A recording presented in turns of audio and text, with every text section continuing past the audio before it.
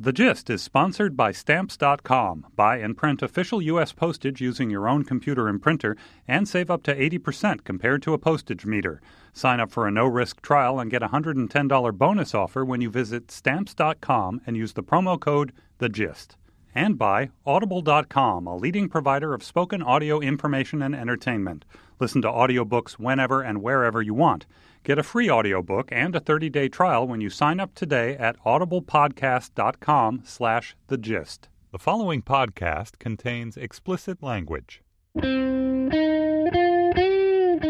It's Wednesday, January 7th, 2014. From Slate, it's The Gist. I'm Mike Pesca. Today is one of those shocking days where the speed of media in the 21st century instantaneously informs us of horrors visited upon a dozen people by adherents of a philosophy rooted in the 7th century. The attacks on Charlie Hebdo magazine in France are an abomination. A strike at journalists, jokesters, thinkers, speakers, stalwarts, and the brave idealists who wouldn't compromise their commitment to free expression. They were standard bearers, but they were also actual people with families and loved ones, and they died for an idea. A little later on in the spiel, I will contemplate the meaning of this violence and comment on what Western media should do now. Also, please note, we are all media. I will also talk to a poet whom I love, because we could all use a little more poetry, especially poetry based on mermaids with Swiss Army knife tails. But first, let's look ahead and ask, can attacks like today's ever be countered?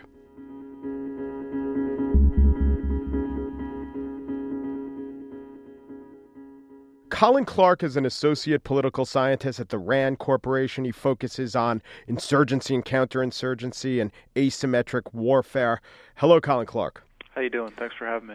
Thinking about these attacks on Paris and thinking forward, the question is, how do you ever stop it? I mean, how do you ever stop something? You can't post 12 guards at every magazine office. You can't try to intercept every communication beforehand. Is the key to try to simmer the temperatures of those who would be motivated to pull off an attack? Or is the key to, physically have enough guards to counter the guns on their side? Well, I think there's several variables. One, to answer your question, no, you can never prevent all terrorist attacks, particularly on soft targets like we saw in Paris. But guarding every mall, landmark, transportation system, it's just not feasible. We have a finite amount of resources.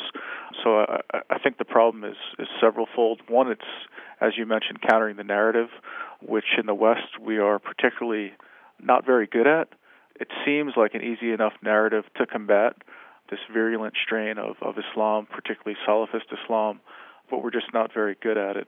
Two, there's the physical, the kinetic counterterrorism piece to it, which is figuring out who's plotting and planning these attacks and either killing or capturing them, arresting those responsible to the extent that that's possible. And then there's the intel piece, which is a pretty intricate piece of the puzzle, and that's really difficult, especially in an age of globalization where the threat emanates from all over the globe and nefarious actors are connected through the internet like never before. Is there a historic precedent for successfully countering terrorism? I think of the IRA and how that was countered as, they were given a piece of the political puzzle there. They were empowered, or if not them, their goals gained political traction. Don't see that happening with people like ISIS. I think of in the United States in the 70s, all these skyjackings and hijackings, and I think the temperature just lowered in the United States. Maybe the tactics weren't seen as successful. What do you look at? Well, comparing ISIS or any of the al-Qaeda affiliates to the IRA is a bit of a misnomer. You're right, there will be no Belfast or Good Friday Agreement with these jihadist groups. One thing I think you need to look at is the objectives. Some of the groups that you mentioned, some of these ethno-nationalist or sectarian groups, there was a definite goal, and it involved either power sharing or answering to certain grievances, whether they were economic, civil rights, etc. So there was clear, realistic objectives that governments or those attempting to counter these movements could meet. Here, it's not on the table to say, yes, we accede to this caliphate. Let's start helping you plan how to achieve that. It's not going to happen. Two, I think the transnational nature of the terrorism threat is unlike anything we've ever seen before. So in the past, whether it's the IRA in Northern Ireland, whether it's a group like ETA in Spain, the FARC in Colombia, these groups were primarily confined to the host nation. Yeah, sure, the IRA attacked in England and attempted to attack in Gibraltar, in parts of Europe, but for the most part, this was a group that was based, headquartered, and conducted operations in a very fixed territory. That's not the same with Al-Qaeda. It's just a totally different animal. If you were to talk about that first part of your three-legged stool, countering the narrative, what different things should we be saying? Yeah, I think pointing out some of the hypocrisy that goes along with what groups like ISIS and Al-Qaeda are doing. These are, in the case of ISIS, it's a group that slaughters Muslims, right? And so if you're the vanguard of Islam, how could you kill other Muslims? Well, everyone that doesn't agree with ISIS is an apostate. It's quite convenient for that group that, wow, everyone that doesn't agree with us, falls under this certain label. The other piece to that, and this fits into the challenge of dealing with groups that are truly transnational, is cooperation. The United States, the French, the Brits, the Australians, Canadians, Western nations in general really need to focus on cooperating, sharing information, sharing intelligence to meet the threat that these groups pose. Colin Clark, Associate Political Scientist at the RAND Corporation. Thanks so much. Thank you.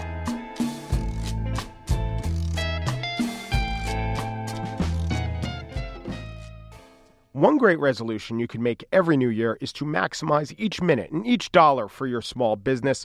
I know an easy way to do that, Stamps.com.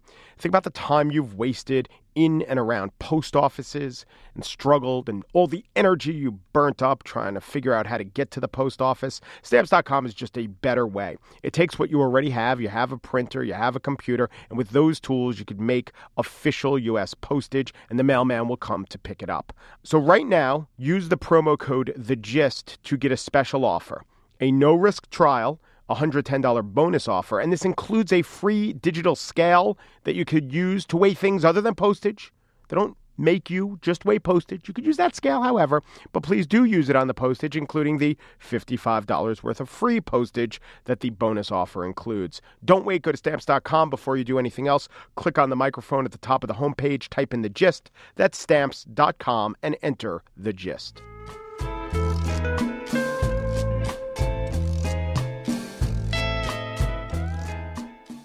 And now, Homemade Mermaid by Mattia Harvey. The Homemade Mermaid is top half pimply teenager, bottom half tuna. This does not make for a comely silhouette, and the fact that her bits are stitched together with black fishing wire only makes the combo more gruesome. The Homemade Mermaid floods Mermag's Ask Serena column with postcards that read, "Oh, why not half salmon or half koi?" Signed, Frankenmaid.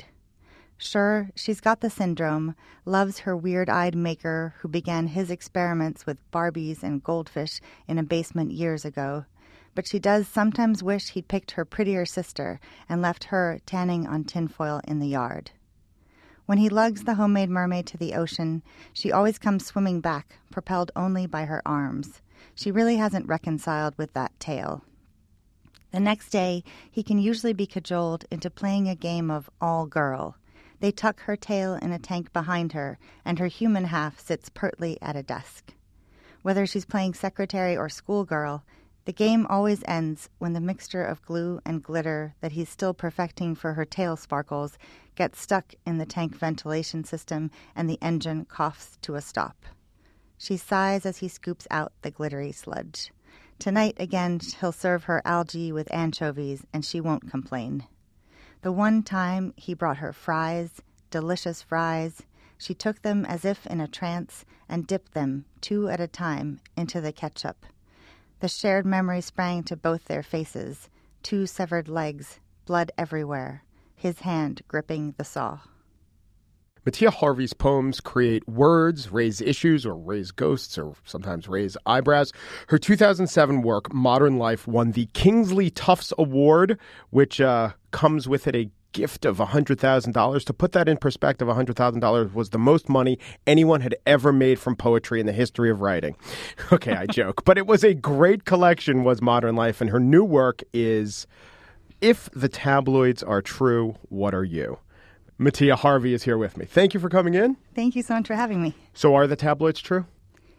I don't know if the tabloids are true, but a lot of the poems are taken from tabloid headlines from the Weekly World News. Oh, so you didn't invent the headline. Some of them I did and some of them I didn't. So what was the one about the Michelin Man and that Shakespeare? That one I invented, Okay, yeah. what was that headline? That was Michelin Man Possessed by William Shakespeare. Michelin Man Possessed by William Shakespeare. And it's a sonnet. Mm-hmm. And without giving away the ending, well, give away the ending. What's the couplet?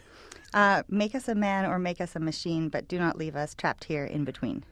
In between. Oh, see, that's interesting. A lot of your work concerns with sort of the in-betweenness of man and mythical creature. Yeah, that's true. Yeah. And it's always, you will also, I think I read something where you said that the fractions are almost always half and half. Nice, simple fractions. Yeah, although, I mean, there really should be more variety. I guess when I think about a human being, I think there's like 1/100th of this and 1/16th of this. But I like working with the half and half because it's sort of a simple way to talk about boundaries. And you have also a few different iterations of half mermaids in the new book. Mm-hmm. So what kind of mermaids have you come up with? There are poems that are about particular types of mermaids. So there's a straightforward mermaid, a deadbeat mermaid, but they're illustrated with silhouettes that have tools for tails. So I think of them as mer-tools. Mm-hmm. The first one I made was a Swiss Army knife. So the top half is mermaid and the bottom half is a Swiss Army knife. Yeah. Wait, did you say a Swiss Army knife? Yeah, I have my secret names for Swiss Army for some of them. What are the different components of the knife, of the Swiss Army knife? What would a mermaid need? Well, the thing is, the mermaids don't really need most of these things. They're sort of more about what's being projected onto them or how they're being used. Yeah. So I think a mermaid could probably use maybe a wine corkscrew, mm-hmm. since I'm sure bottles of wine fall into the ocean. Right. White wine, I hope, because it goes with seafood. Right, right, true. I'm trying to think what else. The little scissors would probably be good. Yeah. I don't know about toothpicks. I don't know their dental hygiene. You know what would be the worst? The magnifying glass. Yeah. Yeah, I don't think not that. so much. Yeah. And then isn't there a gun mermaid? There is, yeah. So how does that work? Well, I don't think she actually probably works very well. Yeah. I was thinking about this with the power cord, because there's a power cord mermaid as well. And she would clearly get electrocuted if she were plugged in. So it's really a little bit more about humans projecting onto the mermaids. Why do you think mermaids are usually depicted, almost always depicted, in the actual half proportions that they are? The top half human and the bottom half fish. Why almost never the other way? I don't think they'd be as sexy to humans. That's right. It's all about us, right? Yeah. I wonder if in the mermaid world, their version of man-mers are the fish head with the two little walkie feet. That would explain a lot, because I went to a mermaid conference in 2011, and there were very few mermen. Yeah. What goes on at a mermaid conference? Oh, This wasn't the mermaid parade in Coney Island. No, it was MerCon 2011 in Las Vegas. Uh-huh. Oh, great place for mermaids. It was perfect, yeah. And it was about 70 mermaids hanging out in pools and swimming a lot in their tails. That's cool. There was a beauty pageant, and that part was a little bit strange because they have to be lifted up by men and put on the stage, and then they flop around and then they're carried off. That part was odd. I know when Bette Midler did a routine as mermaids, they all had wheelchairs. Oh, yeah. That's how they got around. But was the mermaid conference, was there a fetishizing thing going on? Mostly not. Well, I'd say there were a lot of older men photographing younger mermaids from above, so there's a lot of cleavage. So that I did end up writing The Objectified Mermaid after going to MerCon. That was the last one I wrote. But most of it just seemed to be 70 people really enjoying swimming in pools together. Yeah, that's how it usually works, right? When the men get involved, that's when it all becomes a fetish thing. Yeah. So what is the objectified mermaid? What are her issues, or what did when you wrote about that in the book? What'd you write?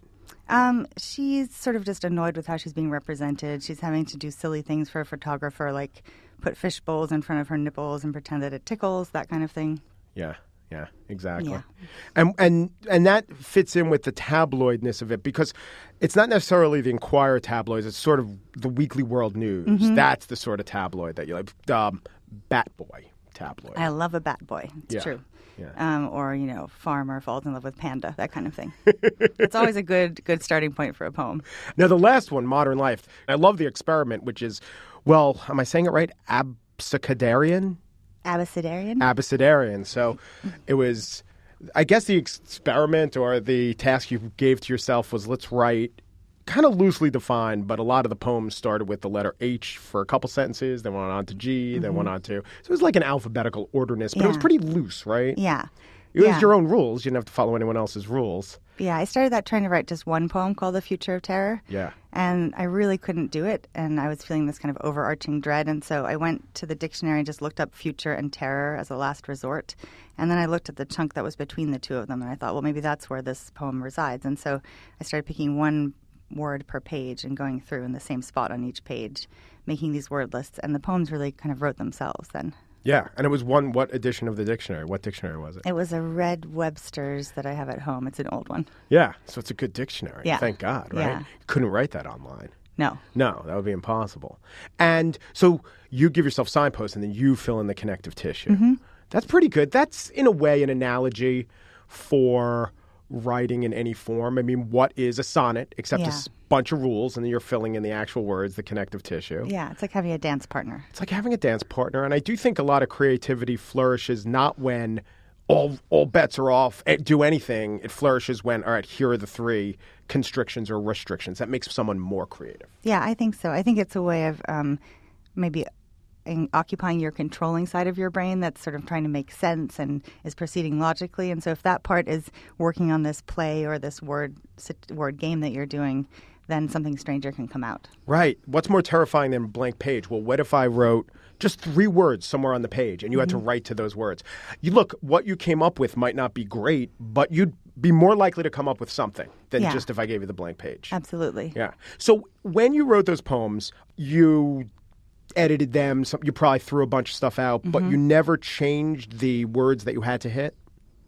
Well, I had a really long list. It would take me an hour to make the whole list of all the words, and then I would just use the ones that excited me. So if I saw quarterback sneak, I'd be like, okay, I'm going to use quarterback sneak. Did you know what that was before? No, not really. So, give me a little cred with my football-playing relatives. So words like that, words that excited me that I'd never used before were the ones I kind of lit upon. And how did you define quarterback sneak? Or did you, you read the definition. I did read the definition. Yeah. I think I had soldiers practicing quarterback sneaks along pylons. Yeah. And so that book was The Future of Terror, and then it became The Terror of the Future. So an inversion at bookends of the book. And it reminded me of like a rock album, right? Like Neil Young's Rust Never Sleeps or something that starts off with Out of the Blue and Into the Black and ends with Out of the Black into the Blue. That's what it reminded me of. Is that okay? Yeah, okay. Absolutely. I mean, I just love that. And I also think it's not unpolitical, right? But it's so unspecific. So were there things you wanted to say about either what the administration then was doing or how the world was going, things you wanted to say, or was it more expressive, an angst and a feeling? More of a feeling, I think. And I don't know. I mean, I clearly don't tend to be an autobiographical writer, so for me it helps if I'm removed in some way. So I felt like those Future of Terror poems were kind of like talking about the moon and having what you say about the moon reflect back on the earth or a satellite. Yeah. And that way I could say all these really angry things that I couldn't say in the first person somehow. Well, you say you're not autobiographical, but we should tell our listeners you're sitting here with a gun as half your body. So That's true. Yeah, we should disclose It's hard to that. conceal that. I should have worn a skirt. Mattia Harvey's new collection is called If the Tabloids Are True, What Are You? Mattia, thanks so much for coming in. Thank you so much for having me. And The Gist is sponsored by Audible. Audible has over 150,000 titles in virtually every genre. You'll find what you're looking for. You get a free audiobook and a 30-day trial today by signing up at audiblepodcast.com/thegist, audiblepodcast.com/thegist. Good book that I just may download is Dante's Inferno. All right, that's a nice one. Been meaning to read that. But it's who reads it. That's important. Former poet laureate Robert Pinsky. They have a bunch of poets, and Pinsky and Seamus Heaney are among those who read Dante's Inferno. So you can get that free trial from Audible. Other things to tell you about Audible: they have a free app for iPhones and your iPad and your Android and your Windows. And they have this Whisper Sync thing. You could switch back and forth while reading a book on the Kindle or listening to it in audio. So you can mix modes but never lose your place. And the Audible app is very cool because it has things like sleep mode and narration speed control. People like that. 30-second rewind, chapter navigation, all good stuff, all for the listening pleasure of readers, for the reading pleasure of listeners. That's audiblepodcast.com/thegist.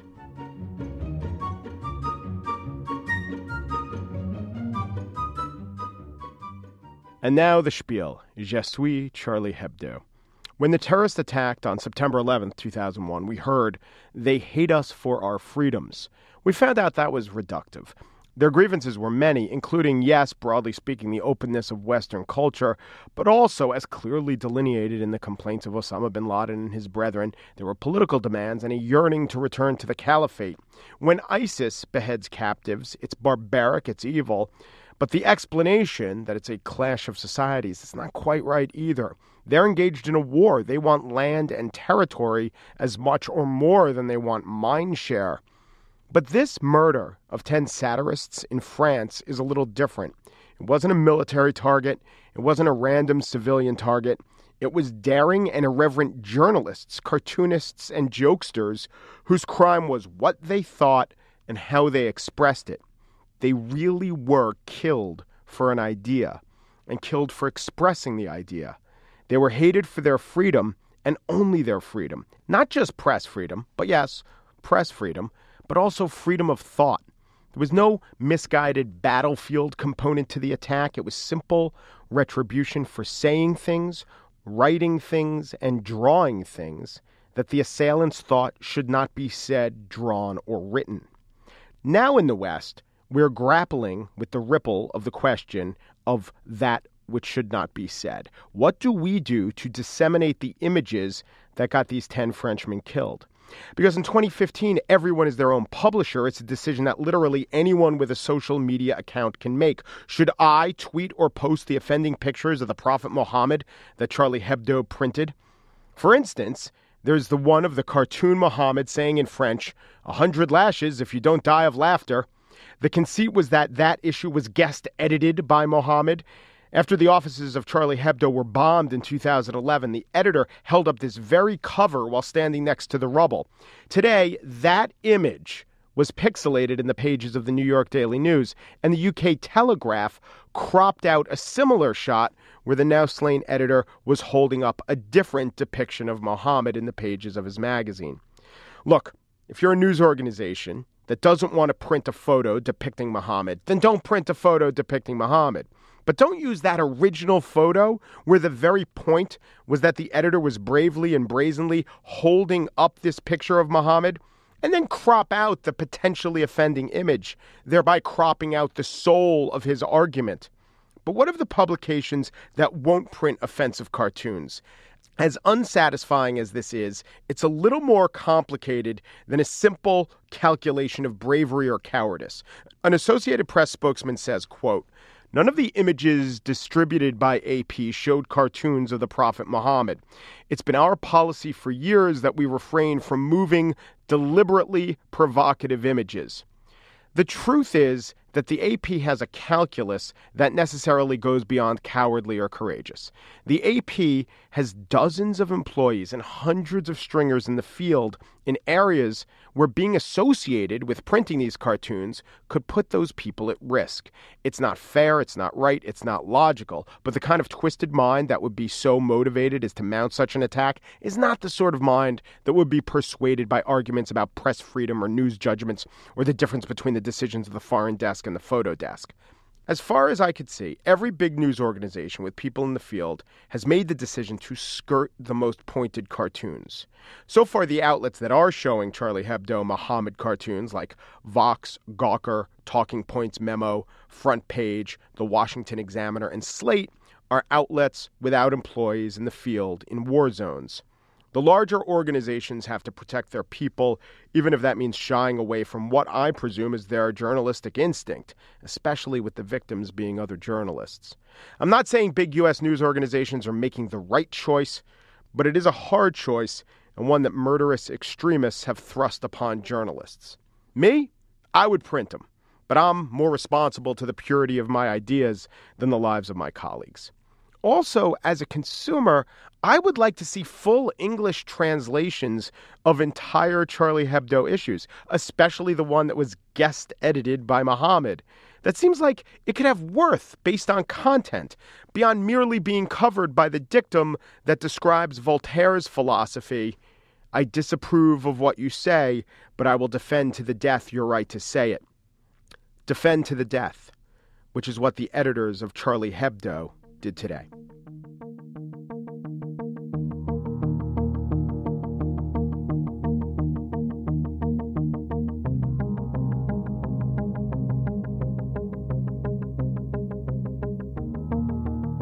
And that's it for today's show. Gist producer Andrea Salenzi analyzes answers always awashed in apprehension. Joel Myers' bear-like bonds barely break open through the biting and besieging of boundaries.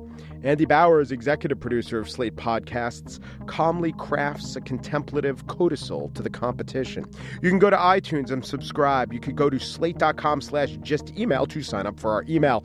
We are utilizing the app Yo, so download that app, sign up for podcast, and you'll get a link as soon as we're ready to go. We're on facebook.com/slategist.